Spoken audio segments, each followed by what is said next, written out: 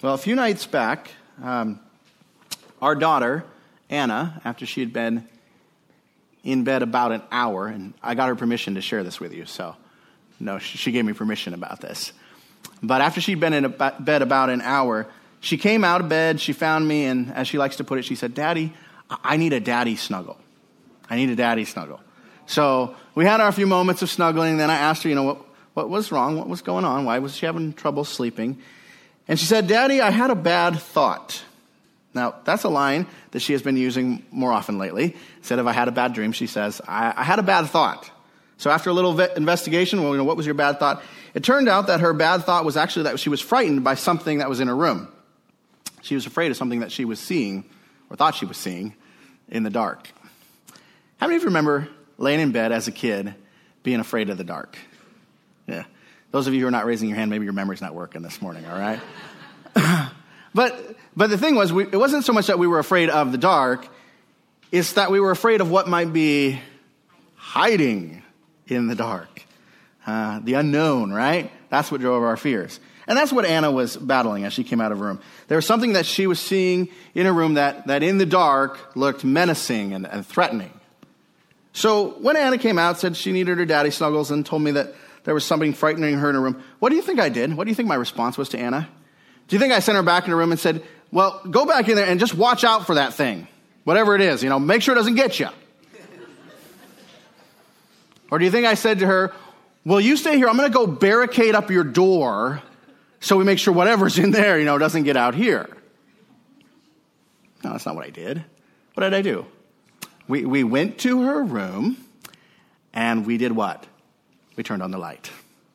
We turned on the light. And in the light, Anna discovered that what she feared in the dark was nothing more than a pile of blankets. Looked menacing in the dark, but you turn the light on, there's nothing really frightening about a pile of blankets. So the light had revealed that there was no reason to fear what seemed so fearful in the dark. The light had revealed that there was no reason to fear what seemed so fearful in the dark. So after that revelation and a few more snuggles, Anna was able to get back in bed, lay her head on the pillow, and thankfully, she fell asleep. Now, here's the thing, and I think you know this.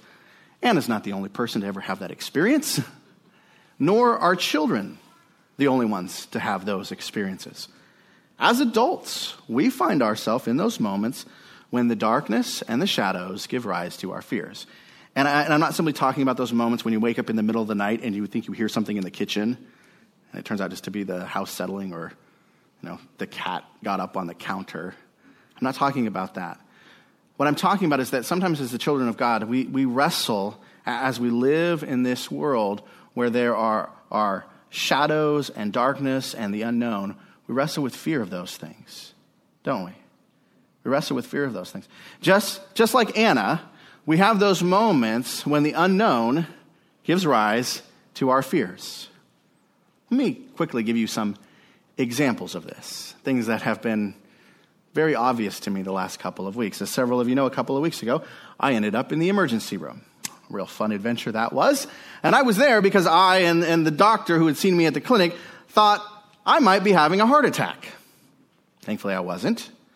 But in that moment, those moments when they're hooking up the EKG to you and things don't feel right in your chest, you find some very similar feelings to that of a child in their room afraid of the dark. You're having all those questions, right? What's going on with my heart? What's going to happen to me? And then as quick as those questions come in, the next ones, well, what might happen to my family? What might happen to our church? And as those thoughts go racing through your mind, it's easy to find yourself becoming fearful of the unknown, fearful of what's hiding in the dark. That was me a couple of weeks ago.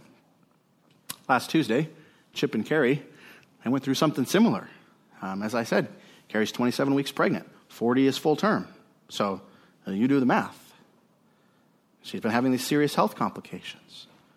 And it was getting to the point, it's serious. It could have taken both her life and the baby's life. And the doctors, they were trying everything they could do. Put her on strict bed rest, take it easy, medication, all these things. And last Tuesday, he said, none of this is working. So we're going to deliver the baby, and we think that's the best way to save both Carrie's life and the baby's life. As they went into that surgery, were there unknowns in that moment. As wonderful as modern medicine is, there were a lot of unknowns going into that moment. Ladies, take a moment and just think about being in Carrie's place as they were wheeling her back to surgery. Imagine going back there, thinking about your 27-week-old little baby. What questions might be going through your mind? What's going to happen to my baby? And on top of that, what's going to happen to me? I mean, they were struggling to get Carrie's blood pressure down. That's not a good thing to be happening when you're going in for a surgical procedure. Put yourself in her shoes. Fears of the unknown? Or put yourself in our brother Chip's shoes. Guys, think about being in those shoes. Imagine watching as they take your wife away to prepare her for emergency surgery, and you don't know what's going to happen. You don't know what's going to happen to her, or you don't know what's going to happen to your little baby girl. I was thinking about you this week a lot, brother. As men, we like to be in control. Amen? We like to be in control. And when everything's out of control, what do we want to do? We're going to jump in and we're going to fix it. We're going to save the day. But Chip, in that moment, could you do any of that? No control. He couldn't come in and save the day. All he could do was be there. And that makes us feel what? Helpless and afraid. I don't want to say anything about where you're at, brother, but I think for all of us, guys, in those moments like that, the fear in a grown man is as palpable as it was for Anna running out of that room going to find her daddy to get a daddy snuggle. Maybe even more so. So we find ourselves in those moments afraid, right? Because what's hiding in the dark? Afraid of the unknown. That was Tuesday. The day after the Montagues faced that, our entire country found itself in a very fear-inducing situation. Everybody knows, I'm sure you all seen it on the news, but we witnessed another act of senseless violence. A couple in California brutally murdered 14 people, injured 21 others, and then died in the streets in a gun battle with the police. And as those news reports began to roll in, they didn't just bring the shock of what had happened, they also brought a lot of questions, didn't they? Questions that gave rise to fear. All across social media, across the television, in conversations all around you, you heard people saying, what? Were these murderers terrorists? Was this an ISIS attack inside the United States? Could this have happened where we live? Could this have happened where you work? All those questions. With the shadows of the unknown and the shocking, it's really easy to find ourselves responding how? With fear and in despair. That's often what the dark shadows bring. Just like a child who's afraid of the dark, not because of the darkness itself, but because of what is hiding in the dark, we too can find ourselves afraid of the unknown, afraid of what is hiding in those dark and difficult moments of life. What's going on with my heart? What's going to happen with our family? What's going to happen with our country? All the unknown can give rise to fear. But here's what I want you to understand this morning. The solution for us and for our fears is the same as it was for Anna and for hers. We need to see things in the light. We need to see things in the light. We need to turn the light on. We don't need to go barricade the door. We don't need to go back into the dark room and say, well, just try to grin and bear it. We need to turn the light on. We need to see the things that give rise to our fears, but see them in the light. And that's what I want us to do this morning. I want us to see the reality of the things that we fear. I want us to see them in the light, And in order to do that, we're going to return to our study of Paul's letter to the Colossians. So take your Bibles and turn over to Colossians chapter 1. Colossians chapter 1. And as you're turning there this morning, let me take just a moment and remind you of some of the darkness and the shadows in Colossae. Some of the fears the people who received this letter, some of the fears that they were wrestling with in their life. As I've shared before, this letter, the book of Colossians, a letter from the Apostle Paul to a young church in Colossae. And many in that young church had come out of a lifestyle of paganism, a lifestyle of gross and perverse idolatry. Many of them had grown up trying to please fearful and angry gods. They grew up believing that you kept such gods off your back, so to speak, by jumping through just the right hoops, or by keeping just the right traditions, or by embracing mystical and esoteric experiences through which you gave yourself in communion with these gods. They had grown up in a religion of fear. But then, praise God, they heard the gospel of grace. They heard the gospel of Christ Jesus. And in that, they found the love and the grace of God. They came to know the God who is holy and just and rightly to be feared, but instead of wrath, has shown us what? Grace, mercy.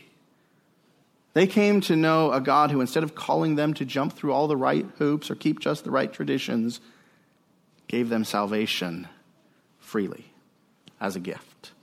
In the gospel, they experienced the grace of God in Jesus Christ.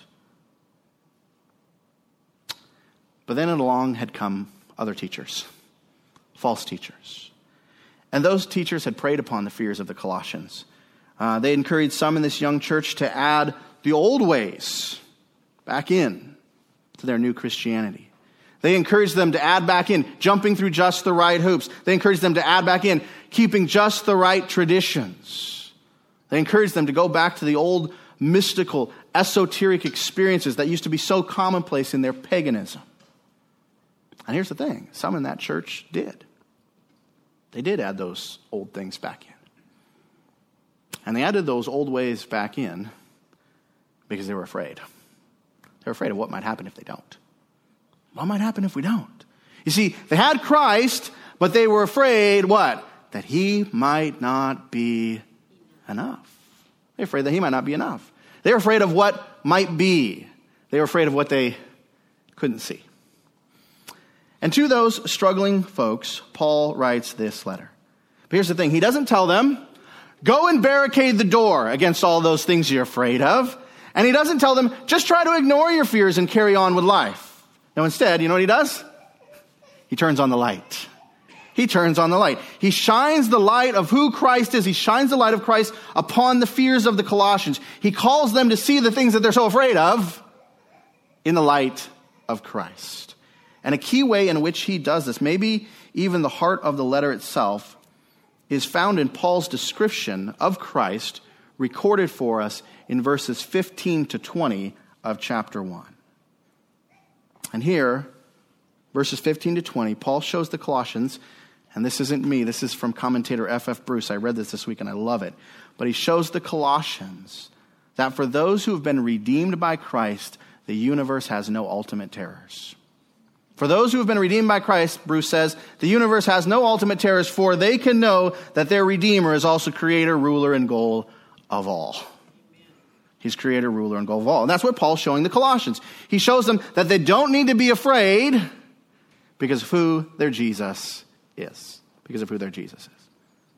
So let's look at Paul's description now of Christ. Let's look at who he says Jesus is, who he tells these Colossians that Jesus is. Starting in verse 15, Paul, speaking of Christ, he says, he is the image of the invisible God, the firstborn of all creation. For by him all things were created, in heaven and on earth, visible and invisible, whether thrones or dominions or rulers or authorities. All things were created through him and for him.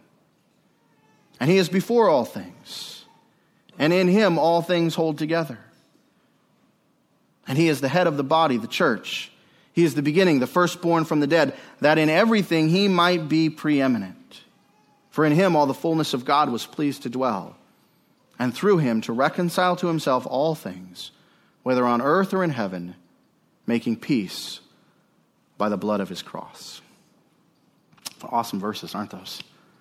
As we've been working through these verses, we've been calling this the resume of Christ. The resume of Christ. And And in this resume, Paul gives us this just awesome picture of the preeminence, the supremacy of Jesus Christ, the supremacy of Christ over all things. Here he shows us that the Christ is both exalted over the created universe and over the work of redeeming the created universe. He shows us that Christ is preeminent, as we've been saying, over original creation and new creation. He is the Christ who stands above it all, above everything. But one of the things I've been wanting you to grab a hold of as we work through this resume is that Paul isn't giving us this resume just to fill our heads with more facts. You know, this isn't here just an exercise to satisfy our curiosities, right? This isn't here just, here's more information. Now I can write up my doctrinal statement better. That's not what this is here for. This is here so that we might be changed by it. That we might be changed by it. This is here so that we can view ourselves and our world, our hopes and our fears, our joys and our trials, that we can view everything in the light of who Christ is. Everything in view of the light of who Christ is. This resume is Paul turning on the light so we can see things properly. And the first thing here that Paul wants us to see properly is the relationship between Christ and the whole created universe. That's where he focuses on the first half of this resume, verses 15 to 17.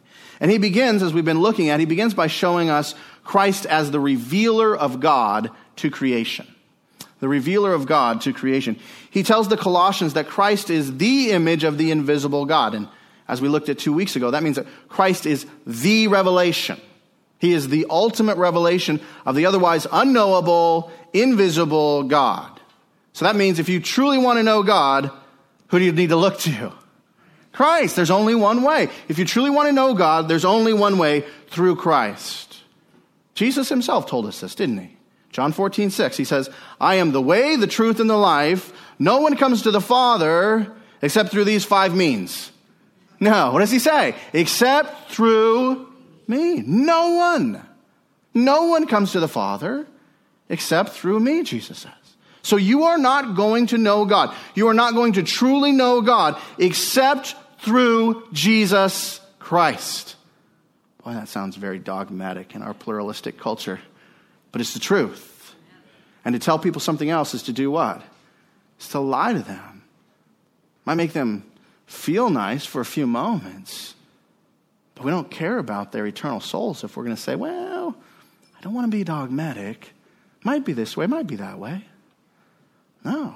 If you want to know God, it's only going to happen through Jesus Christ, only through Christ. He is the revealer of God to creation. The revealer. The revelation. But that, the image of the invisible God, as amazing as that statement is, that's only Paul's opening salvo in this resume. He next shows us Christ, as we've been talking about, Christ as the master of the house that is all creation. Christ is the master of the house. You see, Christ doesn't simply reveal God to creation. He also reigns and rules over all creation. He's the master over all creation. He's the one who Paul describes here, look at verse 15, as the firstborn of all creation. And as we looked at last Sunday, that term firstborn, that's not talking about birth order. That's not somehow teaching that Christ had a beginning, that God the Son is a created being. Paul is showing us here who Christ is in relationship to creation. He's showing us the position that Christ holds over all creation. He holds the position like the firstborn had in a household. We were talking about this morning. I was chatting with our little Anna Banana, 7 years old, and we were talking about this, and I was talking about this title, and she goes, well, but God the Son, Jesus is God, so he didn't have a beginning. This title, firstborn. I said, yeah, it's a metaphor. It's a picture. It's saying that he's like a firstborn in a household. And in that ancient culture, the firstborn in the household was over everything. In the days of Paul writing this letter and the Colossians reading this letter, the firstborn had the place of preeminence. They were the heir of everything in that household. When dad died, it all came to them. They were the heir of everything. Everything was defined by its relationship to the firstborn, Who are you? Well, I'm part of that household. I'm related into that person. I'm that person's servant or child. Everything was defined by its relationship to the firstborn. And so that's what Paul's talking about here in this picture of Christ. Christ is the firstborn. He holds this place of preeminence over the whole universe. He's the chief heir of the entire universe. He's the center of it. He's the one from whom everything else in the universe gets its identity. That's what Paul means by this title of firstborn. He is the preeminent one over all creation. And in order to help us understand this title, Paul, as you look at the text there, verses 16 and 17, he attaches a series of explanatory phrases to this title. Verses 16 and 17 are really Paul's exposition of this title. He's showing us the how and the why that Christ holds this position of preeminence. And begins by telling us that everything in the universe is created in reference to Christ. He tells us that Christ is the centerpiece of the entire universe. In verse 16, Paul says literally, for in him, some of your translations read by him, but literally it is for in him, in Christ, all things were created. So what that means is that everything in the entire universe finds its reference point where? In Christ. In Christ. That means that the cornerstone of the entire universe, as we looked at last week, is Christ. Everything's lined up with Christ. He's the reference point, the centerpiece of the entire created universe. And you look at the text here, nothing is excluded from this. Take a moment and just look at verses 16 and 17. Just look at it. Notice how many times Paul says all things. Take a moment and count those in your Bible. How many times does he say all things? Verses 16 and 17, how many times? Yeah, 4. For in him all things were created. Then towards the end of that verse, all things were created through him and for him. Verse 17, he is before all things, and in him all things hold together. 4 times, 2 verses. Now, as I've said in the past, the Bible doesn't repeat itself because God couldn't come up with anything else to say. Right? It's repeated for the sake of emphasis. It's repeated for the sake of emphasis. So Paul is driving home this point. Christ's supremacy over everything. Everything, like my heart, like a 27-week-old baby, like our country, on the good days and the bad. He's over all of it. He is the center of all of it. Just in case we're wondering, though, what does he really mean by all things? I mean, you just said heart, baby, country. Does he really mean all of that, Ryan? Paul spells it out for us in verse 16, doesn't he? Now look at what he says. For in him all things were created. Well, but what do you mean, Paul, by all things? Well, things in heaven and on earth, visible and invisible, whether thrones or dominions or rulers or authorities. Oh, that's what you mean. All things. You see, all things mean things in every location, whether that's in the heavens or on the earth. All things means every type of created thing, whether those are the physical things that you can see with your eyeballs or the spiritual things that you can't. All things means every kind of authority, whether you're talking about earthly thrones or spiritual dominions, whether you're talking about countries or angelic powers. Christ is the master over all of it. Over all of it.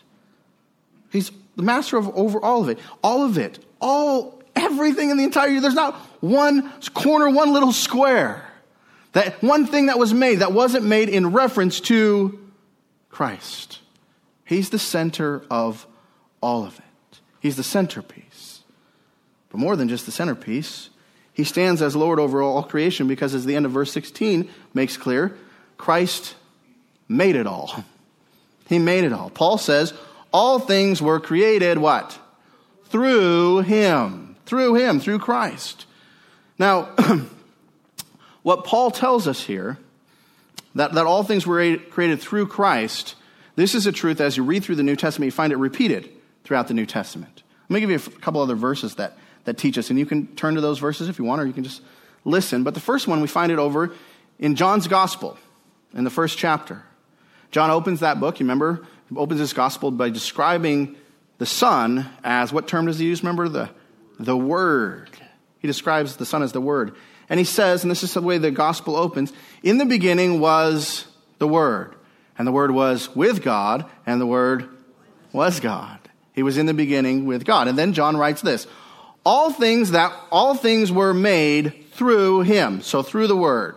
And he says, without him was not anything made that was made. So that includes what?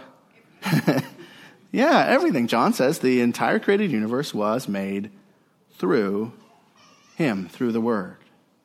Over in 1 Corinthians chapter 8, the Apostle Paul describes it this way. Listen to this. This is 1 Corinthians 8, verse 6. Paul says, there is one God, the Father, from whom are all things and for whom we exist. So one God, the Father, from whom are all things and for whom we exist. And one Lord. Now don't hear that as a lesser title. Lord in the New Testament is another title for deity, okay? So one God, the Father, from whom are all things and for whom are all things, and one Lord, Jesus Christ, through whom are all things and through whom we exist. So Paul says everything is from the Father, but it exists, it was made through the Son. And the author of Hebrews, he tells us something similar. This is from the opening of that book. This is Hebrews chapter 1, verses 1 and 2. The author says, long ago, at many times and in many ways, God spoke to our fathers by the prophets. But in these last days, and he's speaking here of God the Father. How do I know that? Well, listen to what he says. In these last days, he has spoken to us by his Son.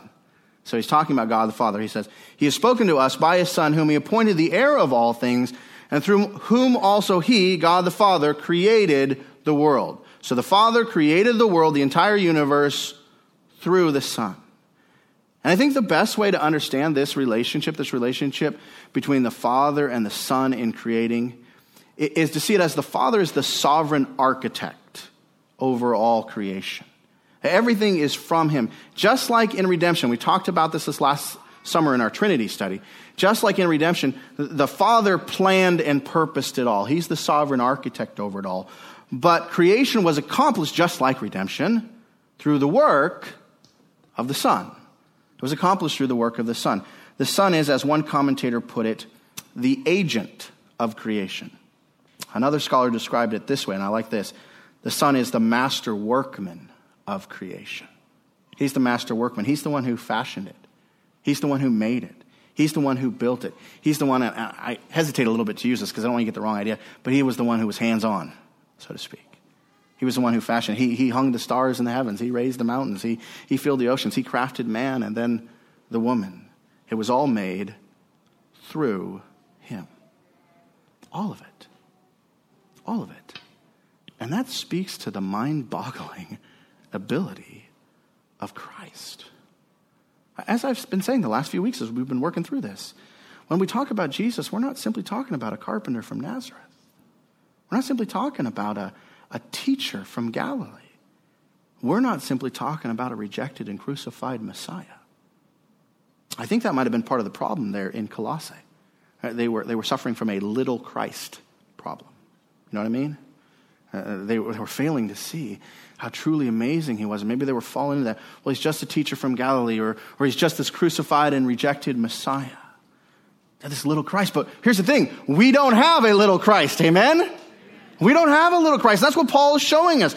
We have the Christ who made everything in the entire universe. And the Colossians needed to understand that. And guess what? So do we. So do we. You see, just like the Colossians, when our fears come, we can fall into that thinking we have a little Christ. Amen? We can start to think that. We can start to doubt that he has the ability to handle what's happening in our life. Can I get an amen on that one? We've been there, right? We can find ourselves thinking things like, oh, I don't know. What's going to happen to me? What's going on with my heart? What if something does happen? What will become of my family? What will become of our church? I mean, those are the thoughts that go through your head. And what does that say when those thoughts come and then the fears follow right after them? What was Ryan suffering from as he finds himself in that moment? Little Christ, right? Because ultimately, who is keeping my family? Christ. Today, tomorrow, and all the way through. Who is keeping our church? Let's hear it again. Who is keeping our church? Christ. So it's not dependent on a person or people. Amen? It's the church of Christ. But we have these situations where we start to freak out, and it shows that we're suffering from this. He made the entire universe. He made our bodies. He made my heart. I mean, he's made the entire world. So do you think these other things that we freak out about, he can't handle those? Again, do you understand what Paul is saying to us here? Christ is more than enough. He has more than enough ability to sustain us. Amen? He has more than enough ability to sustain those that we love. Amen? Parents, do you ever wrestle with that? Thinking about your kids. And you want to just climb in there and make sure everything is perfect because you don't want anything to happen to them. Because I'm trying to be the one to sustain them. But Christ has more than enough ability to sustain them. Amen? He has more than enough ability to sustain his people. Amen? There are times, and some of you who've, we'll just say you're the more mature saints here. We won't say you're old. But those who've been around for a while, you've watched things happen in our country and you've watched things happen to the churches. And it can be discouraging, right? And you can start to have these fears and this despair. Is Christ more than enough to sustain his church? He'll keep his church. We need to be faithful, not calling us to apathy, but he's more than enough. He's more than enough to sustain his people, and he's more than enough to bring all of those things that are happening in the universe, even the ugly things, like what happened at that Christmas party in California.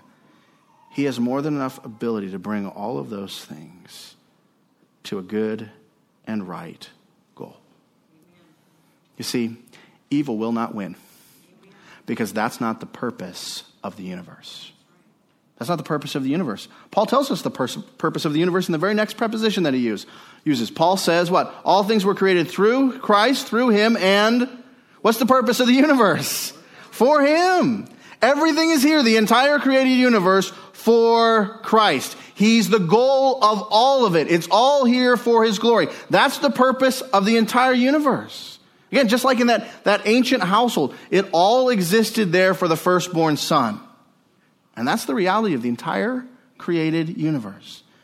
There isn't one thing that's been made, one thing that exists that isn't for him. Think about it this way. Every plant, every flower, every bird in the sky, every fish in the sea, it all has a label on it that says, for Christ. All the mountains, all the oceans, all the meadows, the deserts, all for Christ. All for Christ. The sun, the moon, the comets, the planets, all for Christ. Every person walking around on this planet breathing air, every person who's ever taken a breath on this planet, and even those unborn children who never had a chance to take a breath, all for Christ. All for Christ. It all belongs to him. And his glory is the goal of all of it.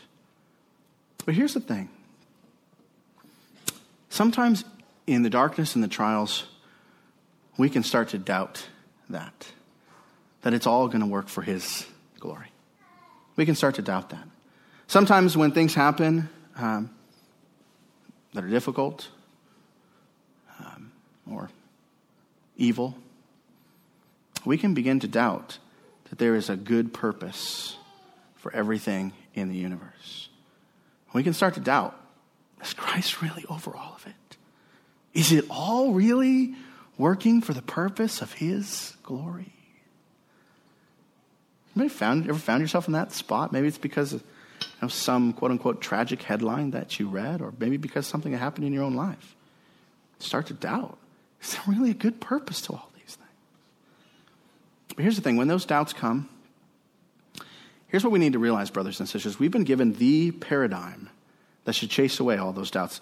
And we've been given the light in which we should see all of those dark moments in our lives. And that paradigm, that light, is referenced by Paul down in verses 19 and 20. Look down in the text. Verses 19 and 20.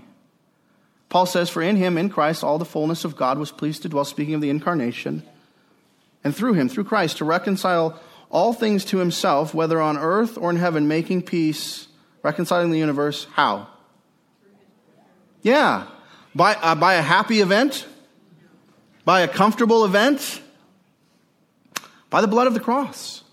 Here what Paul is showing us is the darkest moment in the history of the universe. What was the darkest moment in the history of the universe? It was not the fall.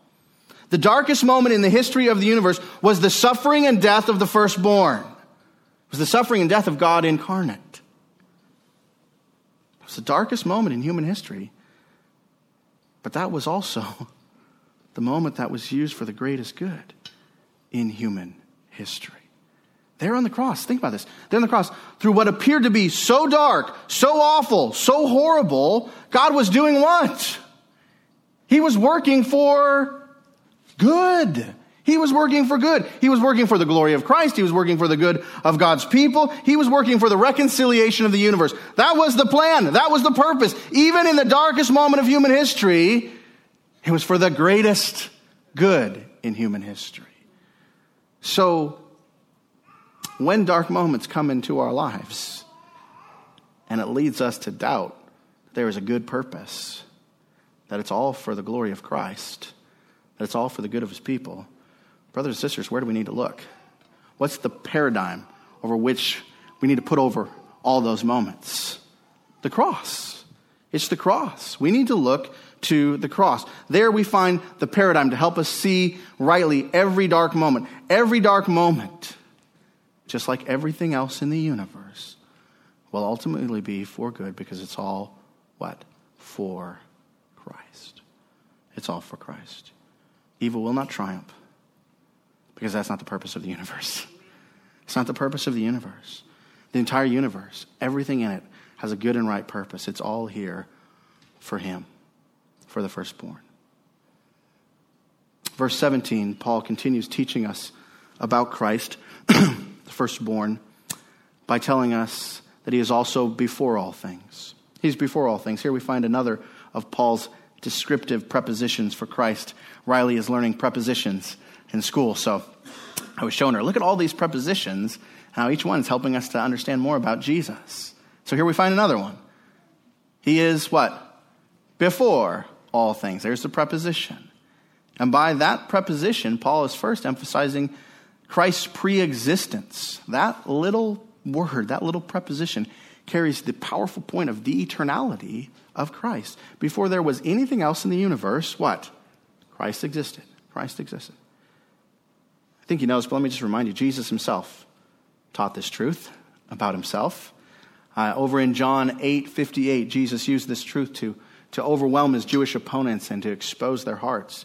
Remember there in chapter 8 of John, they're arguing with Jesus, and in the midst of their rejection of Christ and their claims to be faithful to their father Abraham, Jesus says this to them.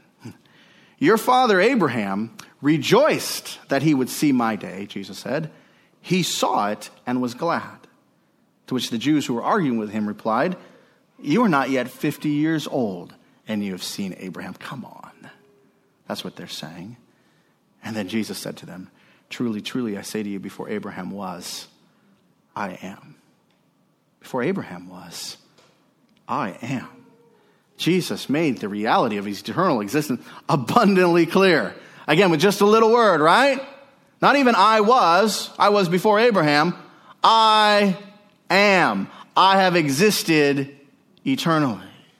And those listening to him that day understood exactly what he was getting at. John goes on to tell us, the very next verse, they picked up stones to throw at him because they saw him as a blasphemer. They knew that God alone is eternal.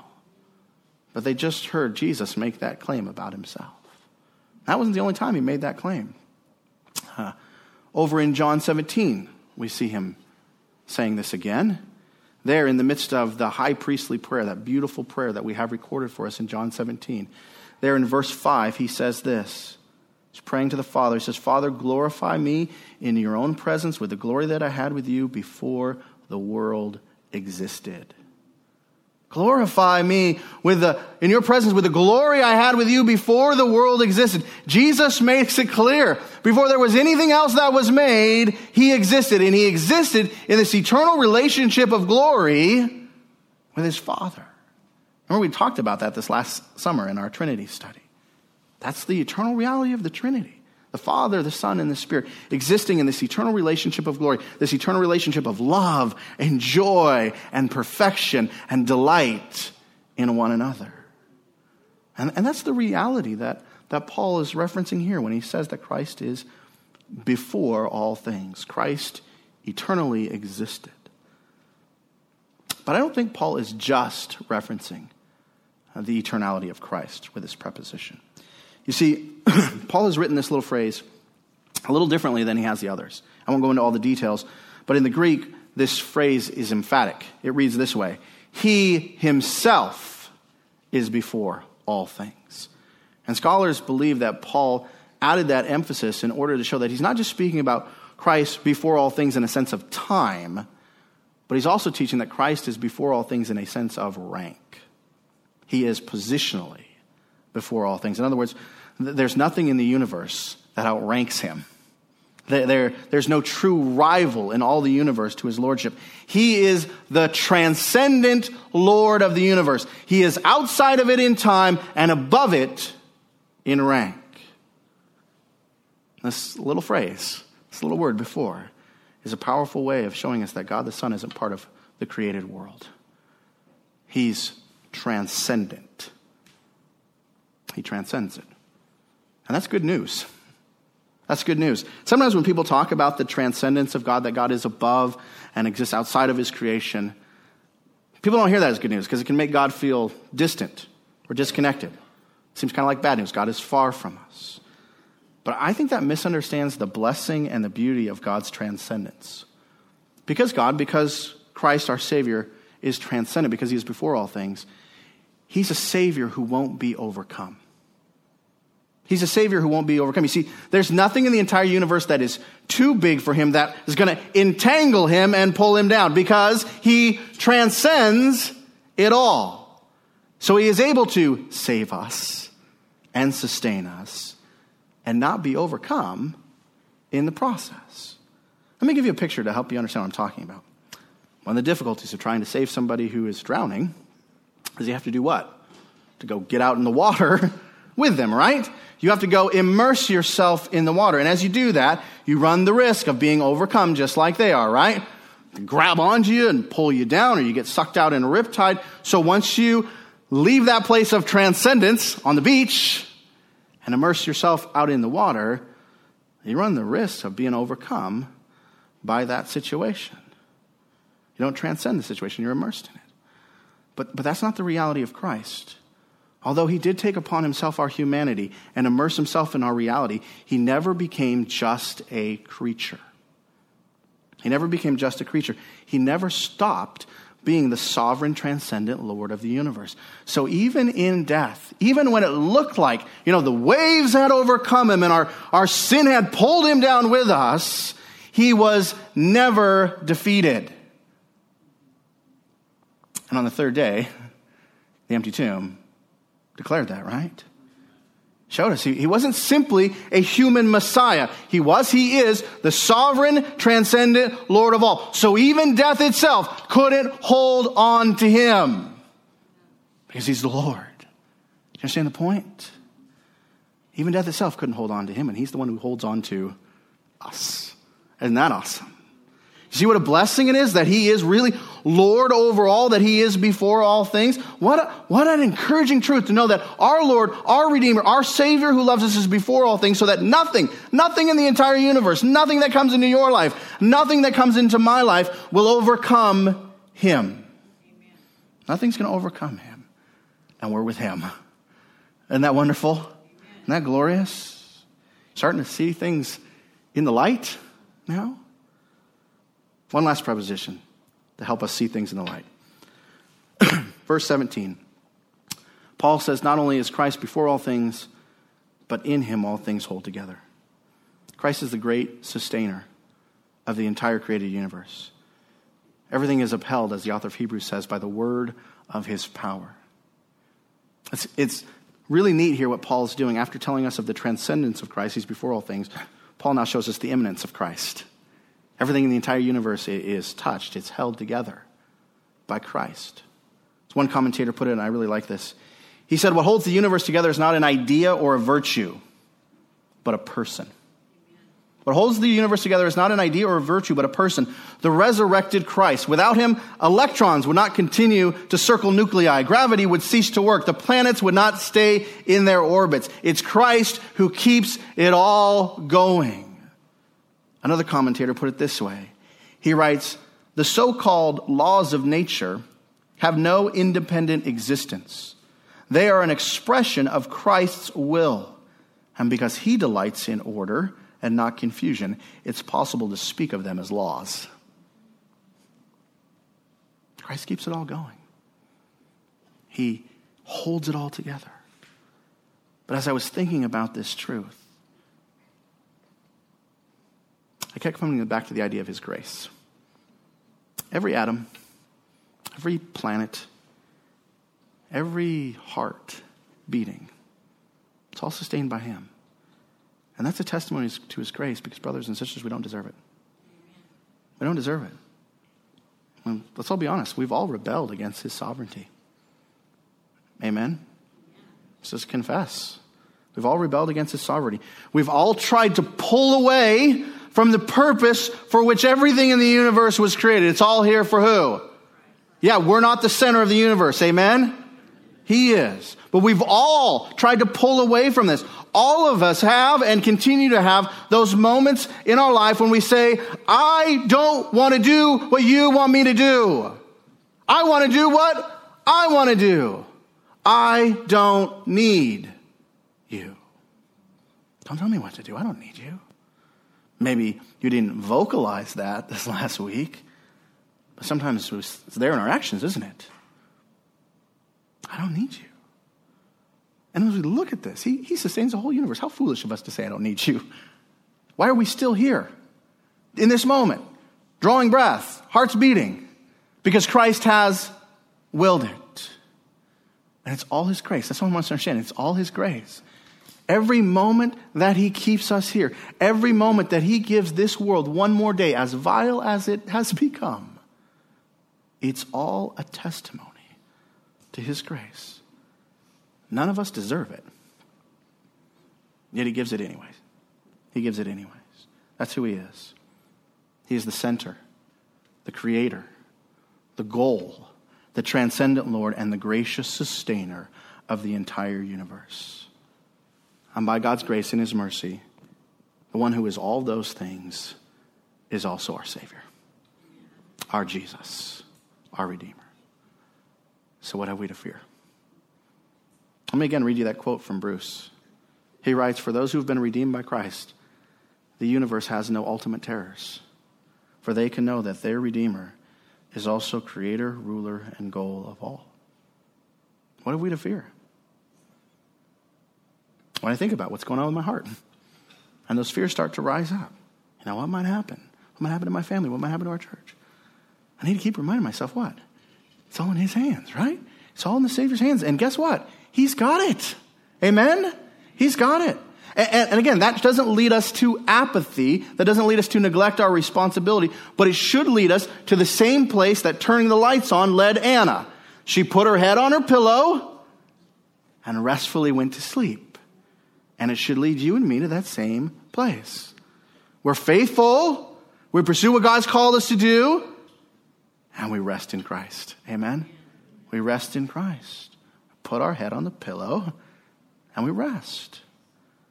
And so as we think about Chip and Carrie and little baby Ada going forward, we need to rest knowing that that little baby girl is in his hands. Amen? And just like everything else in the universe, her life has a good and glorious purpose. Already, people have seen the glory of Christ through her. People have been praising God for what he has done in her life. Seen the glory of God through her. And brother, I've seen it through you. I've seen it through Carrie this last week. The glory of Christ as he sustained you guys and kept you in this. And that, brothers and sisters, that's the way we need to look at the world around us. Even the moments of darkness and shadows and unknown. We don't need to be afraid. We're Christians, amen? We shouldn't be the people who are always panicking. We're Christians. We don't need to be afraid or despairing. Sometimes, again, as Christians, we walk around like everything's falling to pieces. You meet a Christian and they'll tell you, here's 180 things that are wrong this week, you know? And I fall prey into that. We become despairing people. We're Christians. We have Christ, right?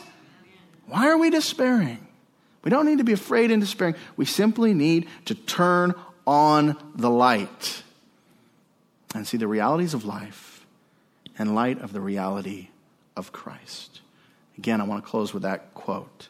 For those who have been redeemed by Christ, the universe has no ultimate terrors, for they can know that their Redeemer is also creator, ruler, and goal of all. Would you pray with me? Lord Jesus, thank you. Thank you so much for giving us the word. Thank you for allowing what happened there in Colossae and the struggles. And Paul, all those years ago, to have Epaphras come visit him, tell him about what's going on in the church, write this letter, and put in this glorious description of who you are. And give it not just for them there in Colossae, but give it to your church so that we can have the light of who you are and see our lives in the reality of that light. And so I pray that you would help us to do that. I know we can talk about these things, but we desperately need the ministry of the Holy Spirit to come and help us grab hold of these things and see how they land in our lives. I pray that the Spirit would be doing that in my heart and the hearts of all who are here. That we would really see the universe in the light of Christ. And Lord Jesus, what a gift to know that you are our Redeemer. That you've promised you're not going to leave us or forsake us. You're with us. And we can rest in you. I pray this week as we go through this week, and again as the trials come, by your Spirit, you keep drawing us back to this passage. You keep drawing us back to these truths. You keep reminding us, this is who you are. And we are yours. What a blessing, Lord Jesus. We thank you for this time. Bless all who are gathered here. These things we pray in your name. Amen.